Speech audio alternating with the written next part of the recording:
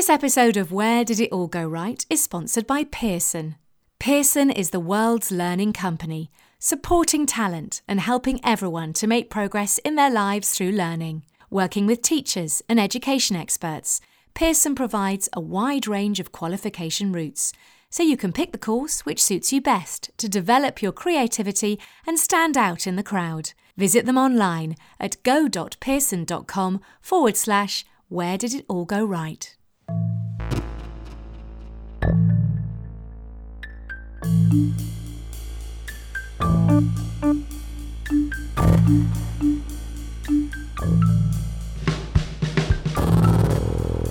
Hello, we're romping through season 2 of Where Did It All Go Right? I'm Ali Jones, and we've got another great guest who will tell you about the pivotal moments in her career. We hope to inspire and entertain you. So this week's guest is Maddie Anholt. She's an actress, comedian, writer, presenter and broadcaster. What doesn't she do? She's performed at Edinburgh and the Soho Theatre, which is where we met. Maddie, thank you so much for talking to me, because I know it's a busy time for you. Yeah. About to launch this new show. Yeah. So what stage are you at? You said you were writing really early this morning. Yeah, so I've done, this has been my 5th one-woman show. And I wouldn't say a break by any means, but I didn't do a new show for the last 2 years. I produced a show and I was gigging. And so I was waiting to do this show and it just felt like the right time. So I wrote it. This is a very different show for me because I worked as a character comedian for many years, 8 years. And this is straight stand-up, but it's a subject very personal to me that I think is, when I speak about it, you'll go, "What? How is that funny?" And it's not, but yeah, because the title, "How to Train Your Psychopath." Yes. Yeah, you're going to have to give us a little bit more information. So, How to Train Your Psychopath. It is. So it's first draft down. My first work in progress preview is on the 4th of December in Hoxton in London, and then basically from January I am going all over the place. So it's basically a look at. I found myself in every relationship I went into. It just seemed like I was following the same cycle, which was this is years back now. Controlling relationship after controlling relationship, these kind of coercive control relationships, and we've got a little bit of that in our family. It just felt like everyone in my family was falling into this very controlling, and it's not just like, oh, you can't wear this, you can't. It's not that. It's beyond that. It's the gaslighting and the mind control really. And so when everything, I sort of stopped and went, well, I'm not going to do this anymore and I need to work out the reasons. So I went on a bit of a crash course on learning about narcissistic personality types and sociopaths and psychopaths, and it was so interesting. And I was reading up. I just couldn't stop reading about it. And everywhere I went, I was like, he's a psychopath. Oh God, there she goes. She's a sociopath. And like everyone around me. And then basically, so my show is based around this invention that I have created, which is called a psychometer. And a psychometer, you have to come and see the show. A psychometer is a very advanced piece of technology which basically tracks where we are as individuals on that scale from super empath to extreme psychopath, and where someone else is and what the different shades of that are. And it's basically just to raise awareness of, it's my personal story, but it's a kind of funny pointing a finger at myself look at how I was. It's beyond being a pushover. I'm an empath. It's like, how did I let so much stuff? How does so much stuff just happen? And it's been quite therapeutic for you? Yeah, it is. And I've just teamed up with Women's Aid on it, which is really exciting. It's all very new. And they worked with Mel B, who had a story about being in a coercive control relationship. The Labour politician Rosie Duffield did a speech that went viral. I connected with her on that. And we basically I went and spoke to Women's Aid, and I was like, look, I feel like, because I'm going to be touring it and I'm going to go all around the unis, and then of course I'll do the Fringe, and then I'll tour it a bit more. I feel like people are really waking up to what these personality types are and what they can do to people. and people's lives. But it's really interesting that you've turned something which obviously was a big problem for you into something funny. Yes. And something also which will help your career, no doubt, as well. You've turned it into a real positive. Yeah, I mean, honestly, I've been doing comedy 10 years next year. I honestly feel like people listen and people hear information when there's a bit of a comedic twist to it. Very rarely. I mean, I actually was at the stage this morning where, because it's such a hard-hitting subject, I wrote the show and it's 27 pages as like a TED Talk. And this morning I was looking at it going, this isn't funny. Oh God. Oh, what am I doing? Oh, I need to write another one. Because what I started doing at first was, because I'm back in stand-up now, is like just putting joke after joke after joke, and it kind of had no substance, no story. So now I'm kind of finding the comedic stuff in it and pulling that out. But do you find you get to a stage when you're about to open a show when you're like, I want to rip the whole thing up, this is just awful, because you've looked at it too much? Every single time. So how do you stop yourself doing that then? I think it's to do with self-limiting beliefs and knowing what they are. And when you know, I basically have this crazy thing where, so this is going to sound like I'm completely avoiding your question, and I'm not. It's going to link. Okay, good. So, I had this thing where I would do a half marathon every year, and I'd go, right, the years I do half marathons means I have to be super disciplined, and I'm going to put that into my work. And then last year I was like, do you know what? I'm going to do the London Marathon. And if I can do the London Marathon, then I can do this show, because it's going to be really tough to do this show. So I did the London Marathon. I mean, worst decision of my life. And you did it though. I did it. And how long was your time? Oh, let's not even do it. No. Okay. It was something like 5 hours 50. It was the year that was.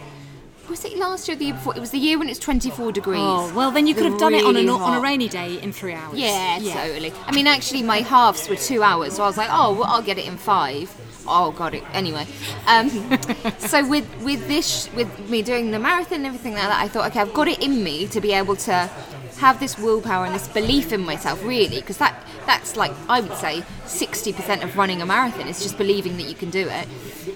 So I keep trying to, pull on that, and I'm starting deliberately slowly with this show. So on the 4th of December will be mainly invited guests and a few other people that have kind of tweeted and gone, oh, I'll come, and then Women's Aid, and then some directors, PRs and agents. Which sounds scary, but is incredibly scary. But I find it scary, a room full of unknown people going, okay, here's my soul on a plate. What do you want? But when you've got people like agents and directors in there, you're sort of thinking, this has got to be really, really good, because this is potentially my future. Well, these are my agents, so that's fine. The director, it's still your future, though, isn't it? I've progressed past that point now, I think, where I used to do the whole thing of waiting for people to give me work, and I think women especially can be in that kind of imposter syndrome space very easily, where we're like, please give me work, and I promise I'm good, and I have to prove myself. And I'm just sitting at home waiting for that email. Yeah. And why hasn't this person got back to me, or maybe I said something wrong, and like really questioning ourselves. And actually, I not all the time, but I'm really consciously, mindfully trying to do a thing right now of kind of checking my self-talking, being like, look, okay, it's the first show, it's not going to be perfect. Actually, it's quite nice. I love going to see comedians doing work in progress. I'm not sure about mine, but because I find it can be really exposing, and that's what I find exciting. You love being scared? I definitely wouldn't say I love being scared. I love pushing myself to new limits. Well, what strikes me, yeah, definitely, because you really seem, I mean, we talked about this as stand-up, but you've done loads of other stuff, actress, teaching, writing. Mm-hmm. I'll let you pour your tea as well, don't worry, I'll keep talking. But you also seem a real businesswoman, because you've done all this, I want to talk to you about all this sponsorship that you've done, about how, a lot of people would be put off doing a show, going to Edinburgh, because of the financial problems, and people I've spoken to in the past, they said, oh, lucky I have my parents to help, and that sort of thing.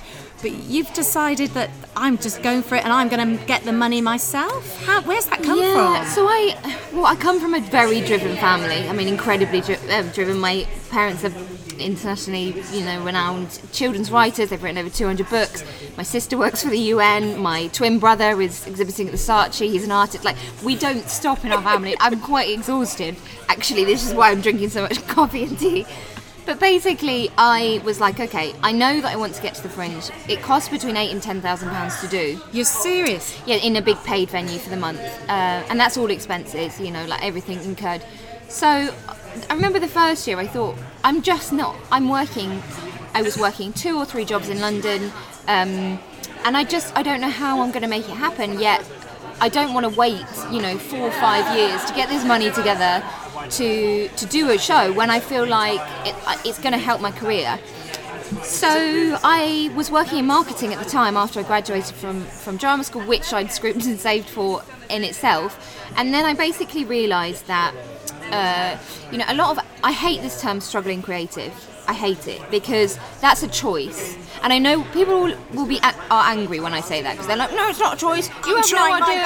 I'm trying my best. You come from this. Actually, I don't. But I made that little switch in my head that said, if you say you're a struggling creative, you will be a struggling creative. So why not rebrand yourself? And I rebranded myself quite literally as a creative agency. So I was like, who's got the money in this industry? Well, brands and companies have the money. Individuals, not so much. Some do. It's very difficult. Arts Council, not really. It's very difficult to get. Grants, again, difficult to get. So what can I, or the creative, what can they give back to a brand? And what we can give back is a very niche kind of marketing. It's basically product placement from an individual. So I created this pack, which I call the Partnership Proposal Pack, over the course of a certain number of years. And my last 4 shows I've had fully sponsored by companies. And it's not like they own me for that year. We work together. It's a partnership. It's very much a partnership. So I'm right now, alongside trying to do the show, is looking for my next brand partner. It's almost as if you did a degree in business, but you didn't. It's just something that you just decided, because it makes life a lot easier, doesn't it, when you know you've got the financial backing behind you. But people must come up to you, other stand-ups and people in the business, and go, oh, yeah, it's kind of a light bulb moment, isn't it? Yeah, it actually just this week I've done an event for Equity, an article for the British Comedy Guide and an article for Funny Women on the same thing.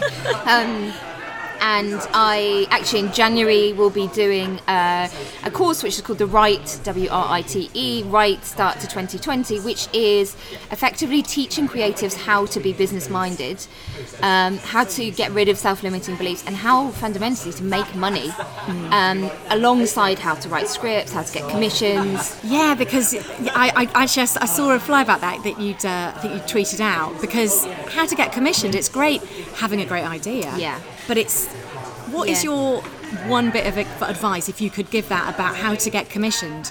Learn everybody's email address. I think if I could give one piece of advice, it would be never sit down and write a full series. And I can tell you from bitter past regret, I have sat there for hours, months really, and written series, and it's like my baby, and I'll take it to agents or I'll take it to production companies, and I'll think this is it, and then no one will look at it, and I'll go, that was so 5 months of my life. Depressing. So actually I would say learn how to do a proper treatment. If you come to my course, I'll teach you. Learn how to do a proper brief. Learn how to sell yourself as part of the product. And not like that. I just spilled ice out my mouth. Not like that. That's tea, Emma, right? Nobody would have known that. You didn't have to mention Sorry, that. I thought you were doing it. Oh God, she hasn't just said that.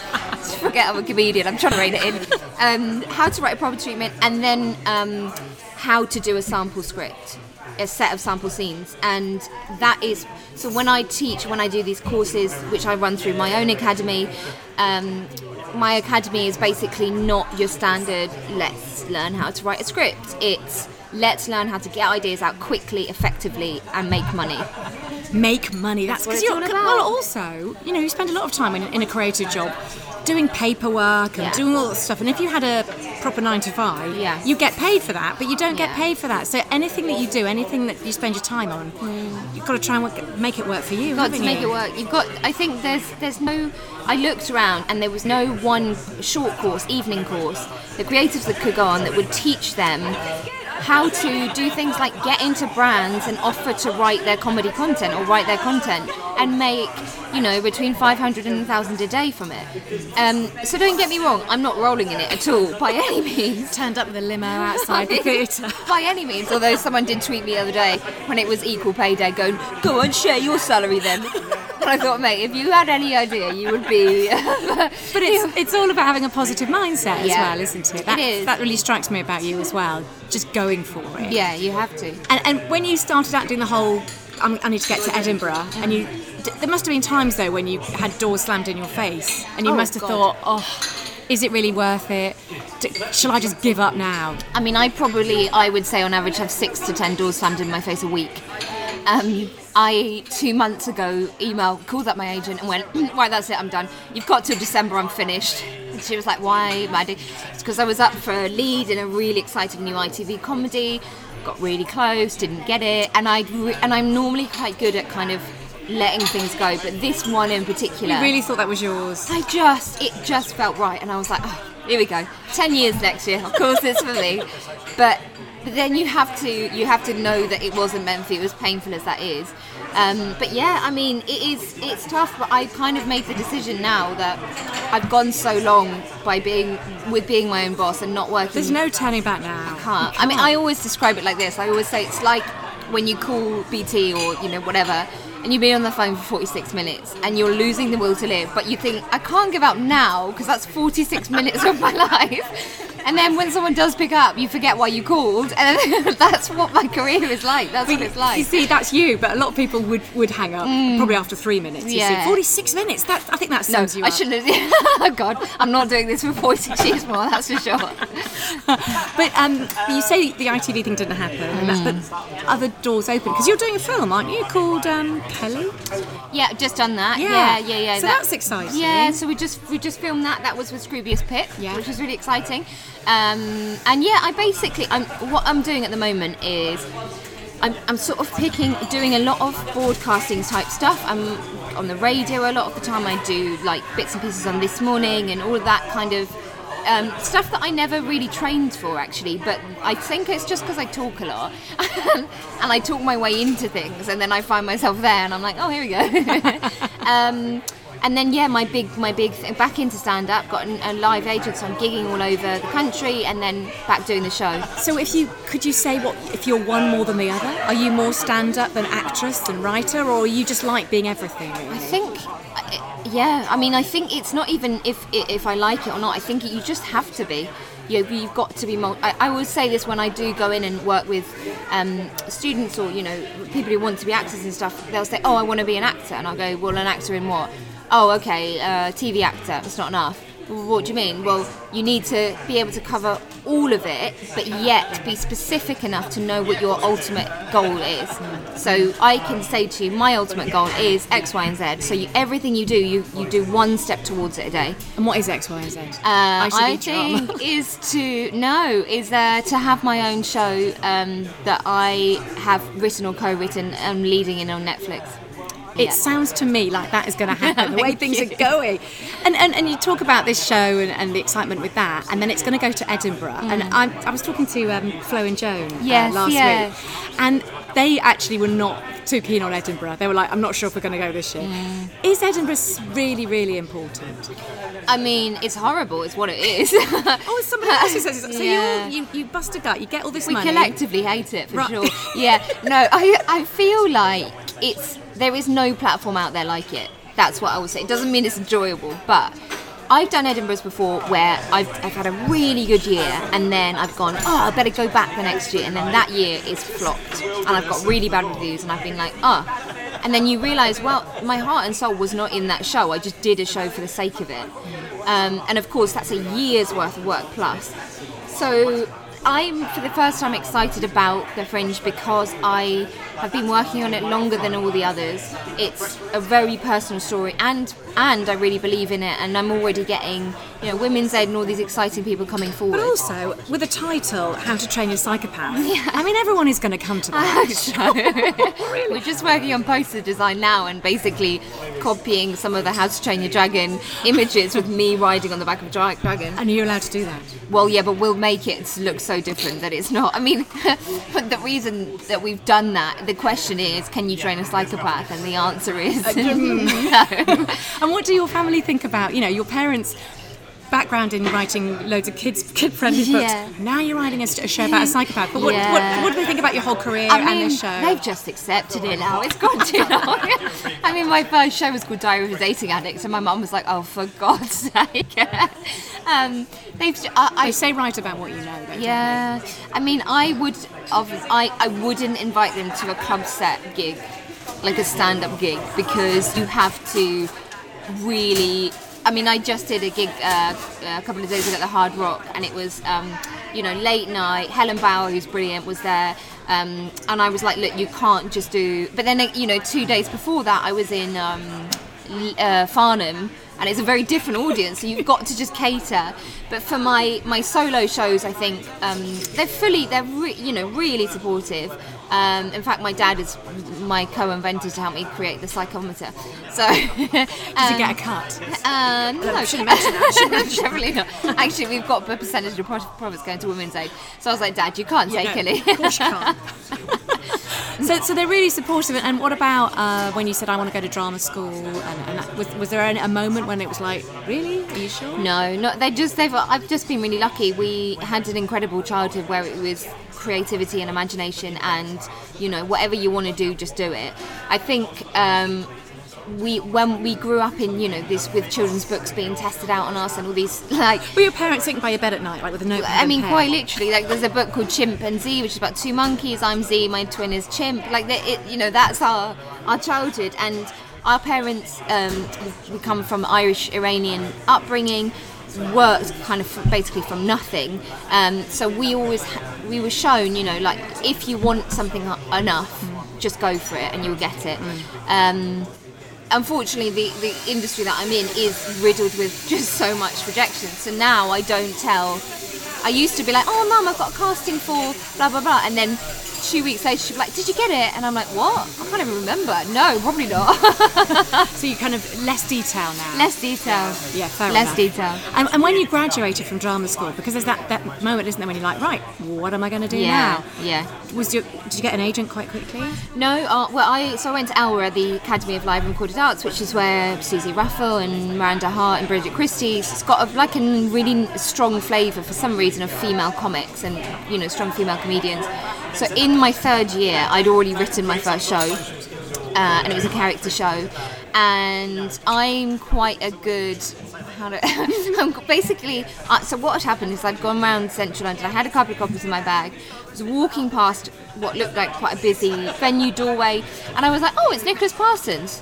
So I went up to him, of course, why wouldn't I? And I went, "Hi, Nicholas Parsons." And he said, "Hello, what's your name?" I said, "Maddie, what are you doing?" He said, "I'm at the Stage New Year, going to the Stage New Year party." I went, "Oh, can I come in?" There's a theme here with how you operate, I feel. And he said, "Well, it's invite only." And I went, "Oh, that's a shame." And he said, "Well, I do have a +1. And I said, "Can I be your +1, Nicholas Parsons?" And he said, "Yeah, of course you can." So I went in with Nicholas Parsons. And by the time I'd left that room, I'd given out my business cards and my scripts, and I'd got my first show produced at the Canal Cafe Theatre. You have to be ballsy, don't you? You've got to. I mean, bear in mind, I'm not always like this, but always say, "Oh, you're so high energy and you're so motivated." This is the social media version of me that everyone has. Yeah. Of course, what you like this morning, as I said to you when I met you today, was like 6:30 this morning, staring at my screen going, "This is the worst show I've ever written. What am I doing?" So there's that side. Highs and lows. Highs and lows. Yeah, but it does take a lot of guts to just go up and say to somebody, "Can I come and be?" But you see, I'm terrible. I would go into a room if there's a party and just go over to the drinks, and then pick up a drink and then hide in the corner. But you're obviously good at networking. I think you've absolutely got to be, and not all the time. I think that was. I think what I've learned, my dad is Buddhist, and so what I've learned very much is to be very mindful and to be very grounded. So I think probably not back in those days. This is quite maybe the last 3 or so years. I meditate every morning. I'm very in tune with, trying to keep things calm and steady and stable. And so when I do that, I can check in with how I'm speaking to myself and what I want from that day. There's this thing called the 6 phase meditation, which I learned about, which is great. It's a 20-minute meditation. Every morning I do it, and it's basically how you map out your day. So I do that now every morning. And then when I need to be game face, networking, out there, then I've got enough energy stored for me to be able to do that. That's a really great idea, because there is this thing, isn't there, that I'm going to be happy when I've got that job, or everything's going to be okay. Yeah. So if you can, like you say, keep yourself grounded, because the knockbacks can send you under if you're not careful. They really can, and I think even though it's really difficult, especially last week, I really try and have I do my gratitude. I have things that I'm grateful for at the end of the day. I mean, last week I spent the entire week being like, I'm grateful for nothing. I hate this industry, and I actually took a thing that I do quite. I would say every 3 months is I delete all my apps. I get off social media.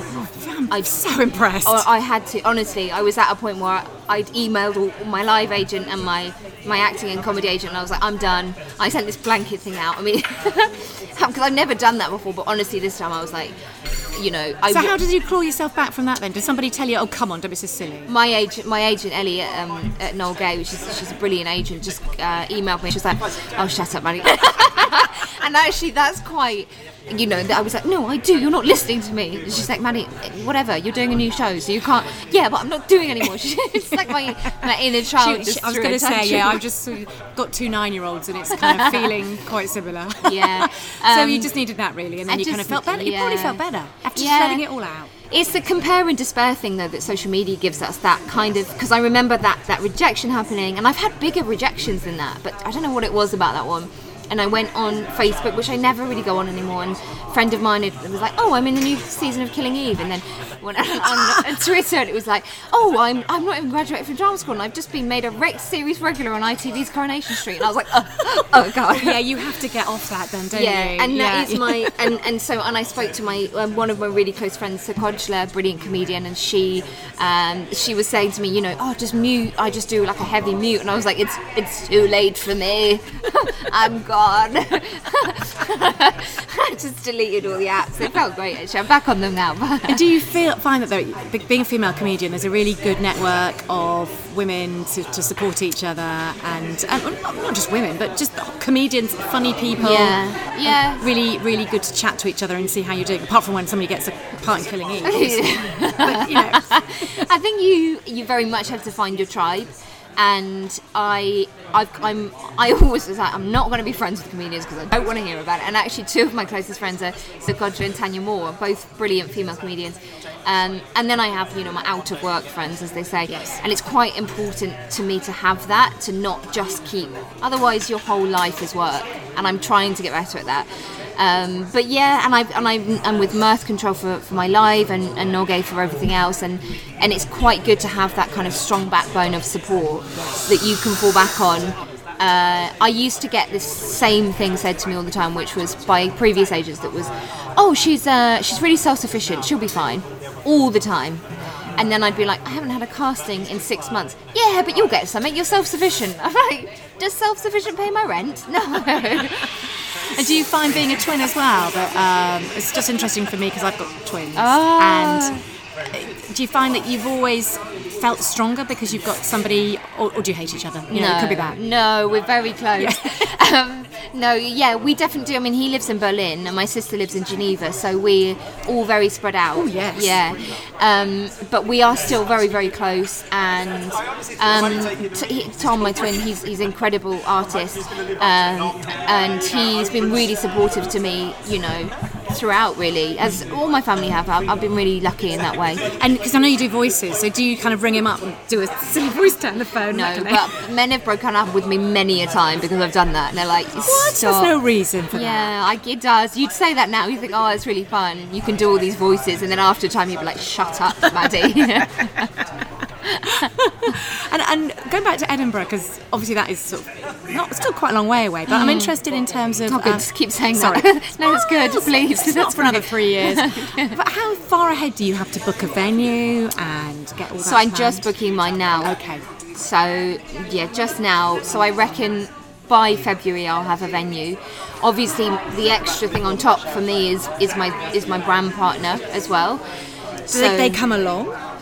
They do come along. It's finding, for me, it used to be, let me just find a brand because I need the money. And now it's very much... I don't care what it is. Yeah, and now it's very much like it needs to be the right brand that I'm working with, because especially for this tour, I'm offering up a lot on a plate. Obviously in return for some money, but what I'm doing is effectively a year's worth of marketing campaign for a fraction of what they would spend on marketing. So it needs to be a mutually beneficial partnership, really. So that's what I'm in the midst of doing right now. It's finding that company. And how confident do you feel at this stage about how the show is going to go now that you're... It's a difficult question.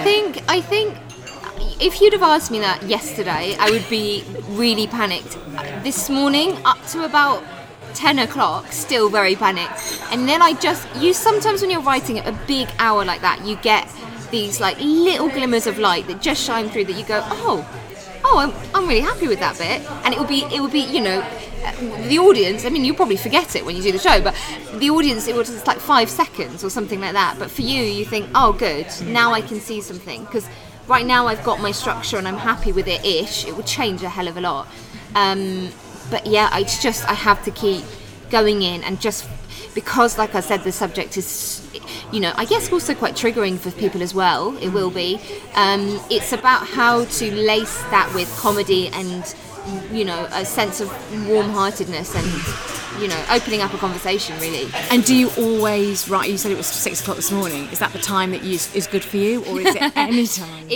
It's any time, really. Actually, it just happened that it was really annoying because I really wanted to have a bit of a lie-in, and I got up at like 5:30. My brain was like, oh, what about this bit? I'm like, oh, for God's sake. So I was at my desk at 6 this morning, but I find that unless I'm obviously gigging late, then I'm not a very, very late worker. Nothing past kind of 10, but I do sometimes work up to about 10, 11. But yeah, I can't sit there in front of a computer and just write. It doesn't really work like that for me. And having done the drama degree, did you do the writing while you were there? I mean, or has it been more a recent thing? Or has writing been something that you've been doing? Writing has been something I've always done. Yeah, I think I didn't do a degree in writing or anything like that. I'm completely self-taught. I'm basically like the hero of self-taught in anything that you can think of. I mean, when I decided I wanted to have my own production company, that was me, because I was like, I'm going to cut out the middleman and I can use it as a base for other people. But you must have got advice from people. I think I would go to family members for that. In that particular instance, I was really lucky actually, because I decided on the Monday I should have a production company. By the Tuesday, I taught myself how to write a business plan. So I wrote a 30-page business plan. By the Wednesday, I'd learned what an angel investor was, and by the Monday of the next week, I had my first 20k investment, and we'd launched the company, and it was a limited company by the following week. So you really should be doing like more of this and less of the, forget the writing, forget that, just kind of launch loads of companies. I know, but that in itself is, I'm a massive perfectionist, and I want to, like, my investor, he is brilliant and he's really supportive, but I want to be able to give that back, and he, we basically collaborate a lot on ideas, and he'll help me with the business stuff. So I'll go, we're doing budgets at the minute for the production company for a set of online content for a big brand. So I'll go, look, this is what I've done, can you look at it? And then he'll give me notes and etc. So it's really useful to have that. And how did you, that's in a week, how did you find that? I mean, where'd you begin? When it's something you decide to do, that's just, what? Yeah, there's a thing called the Angel Investment Network, and it's a network of brilliant business people. Quite often people who are willing to give up a little bit of money in order for in return for, like, shares in your business or whatever. I mean, what I was offering was basically, I don't know if this is going to work, but it will do at some point. And I think when we met for the first time, I was very conscious to say, this is what I want, this is my vision, and I know kind of how to do it, but it's going to be learning on the job. And I was just lucky that he kind of stood by me, and he said, you know, he takes one project a year that's a bit of a fluke, and it's more on the person, and I was that person. So do you get a buzz, the same sort of buzz, when an audience go, yeah, that was amazing, when you get a deal like that? Yeah, I mean, you know, touch wood, and I'm sure it'll be fine, to get this next brand sponsor, because it's, you know, I've been, sometimes it's been like end of July and the Fringe is starting in a week and I still haven't got a sponsor. I mean, it is close. Plus I'm trying to pay my whatever it is, $1,000 and a bit rent and everything else on top. So what I try and do is create, like I have 2 companies, my academy, which is called the ADC, which operates in King's Cross, but that is I teach on it when I can. This is the one I'm doing in January, and all sorts of other things, and that is basically, it serves the purpose that I want to, you know, help and offer advice, and then also network with amazing creatives, and I can pay my rent. And then the production company falls into, it will take longer but the payoff is bigger, it just will take years. And then of course I've got my show stuff, which is really just, there's no money in it yet, but it's long-term career for, you know. Yeah, and also it's a way for you to write and be creative. Totally. You've got to have a bit of everything, haven't you? Really? Yeah. And I know that you love teaching because you've got your other business, I guess you say. And I guess you enjoy sharing all the stuff that you've learnt, because it's very difficult when you're first starting out, isn't it? Is. What advice would you give to anybody who's just sort of at the very beginning? Come to one of my courses. Apart from that, I would say, don't listen to other people, and sometimes try not to listen to the voice in your head.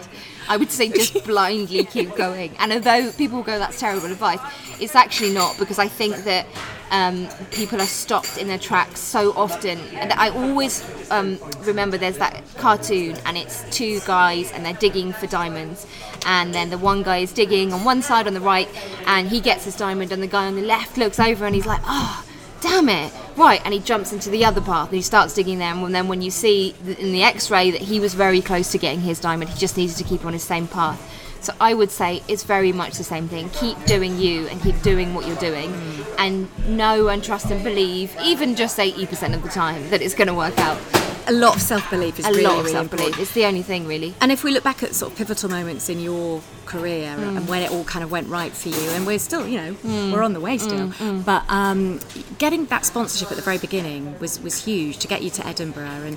And also, I saw a clip of you on this morning talking about the other sponsorship you did with My Single Friend. So that was massive. But what other points, having supported parents? Yeah, I think that too, and I think probably my first commission for Radio 4 was a big thing. That's really when I started learning that I could be, you know, my writing doesn't just need to be a big, you know, script or a show or something. My writing can be sketches and topical, and that was very early on. So then I started doing a lot of sketches for Radio 4. So I think that was a big one for me. I have, you know, done a few sitcoms on BBC Three. Yeah, I'm basically in a field where if you stop giving out, no one's going to care. Yeah. So you've got to keep making yourself visible and reinventing yourself in whatever way you can, and that's basically. So right now, I would say I'm certainly rising, but I'm nowhere near where I know I can be. And I know that sounds egotistical, but you've got to believe in yourself enough. And like I said to you, you know, in it, women don't do this, and it's not, you know, narcissism or being a psychopath. It's self-belief. So I just keep going. Yeah. Don't delete your social media apps then. No, but you kind of have to do that occasionally. Yeah, I have to. It's getting the balance, isn't it? Yeah. So apart from obviously getting this Netflix thing going, but what is next for you? Apart from, I mean, Psychopath is going to ruin your life for the next 6 months. Yes. I don't mean ruin. Oh, longer. Yeah. But other things bubbling away? We've got some other things bubbling away. I mean, we've already got some interest from some TV people for this. So that'll be really exciting because, you know, we'll see how that takes shape. Yeah. I'm doing all the academy stuff, so the big one is in January, our next big course. And then, I'm working on some factual entertainment stuff. So that's a bit different. That's a bit different. I've actually created a lot of treatments for some fact ent stuff that I'm really And what I kept hearing time and time again was, oh, we love it, but your profile needs to be bigger. Oh, we love it, but your profile... And that's fine. And I used to at the beginning, 8-9 years ago, I'd think, well, if you give this to me, then my profile will be bigger. But now I kind of know that everyone has their time. And so what I do is I just hold on to them. So now one of them has already got some interest. So that one, we'll see where that one goes. For me, I think it will very much be... I've got... actually, I don't think I can talk about that, so forget that. There is a nice big BBC promo that's going to come across the BBC that you'll see in end of January, beginning of February, so that would be nice. It's a great campaign to be involved in. That sounds exciting. Well, that's just, do you ever get time? Do you think... Because I know you say you get rid of all your social media apps, but you have time to get a break? Because I know when you're self-employed and you just think you're going to miss something if you turn your phone off or if you don't check your emails. Do you get time to go away? I go to Devon. I'm really lucky to be able to do that. My mum and dad live in Devon. I'm going straight after this, actually, which is... you don't realise how much you need it until you're there. So I'll often be like... Bit of home cooking. Yeah, a bit of home cooking, but just to be in space, to have some space around you. And often I find, like, when I'm writing shows or writing scripts, that I'll go there with my laptop and I'll just sit and I'll be like, oh, it's really quiet. Oh, God, I need to go to the shops. Oh, nothing's open. Oh, there's no shops. And it'll be about a day's worth of me being really like, oh, I need to go back to London. This is too, why is it dark? There's no street lights. I can't see anything. There's no road markings. There's cows everywhere. And then I'll have a day of that and then I'll suddenly just let go and I won't realise it. And then there's just all this tension is dissipated and then I can really write. And actually, this is quite nice. This is really nice. Yeah. And then I'll come back to London and I'll be completely reset and that'll last about 10 minutes.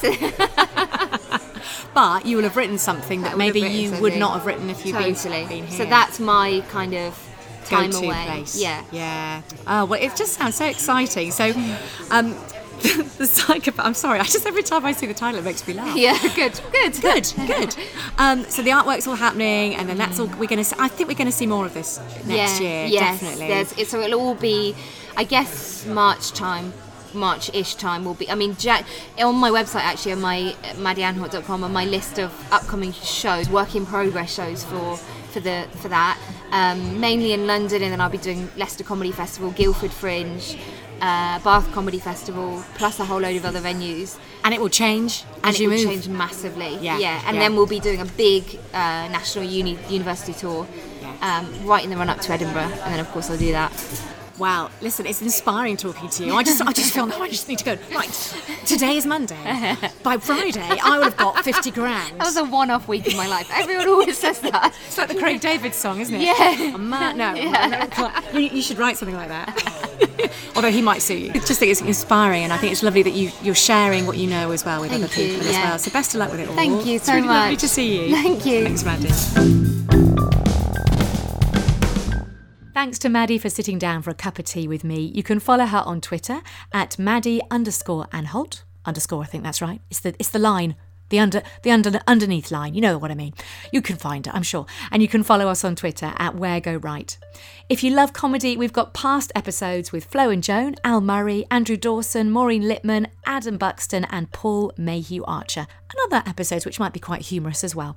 You can subscribe and rate us on Podbean, iTunes and Spotify. And thanks as always to Megan for brilliant production and Laura for the music. See you next week.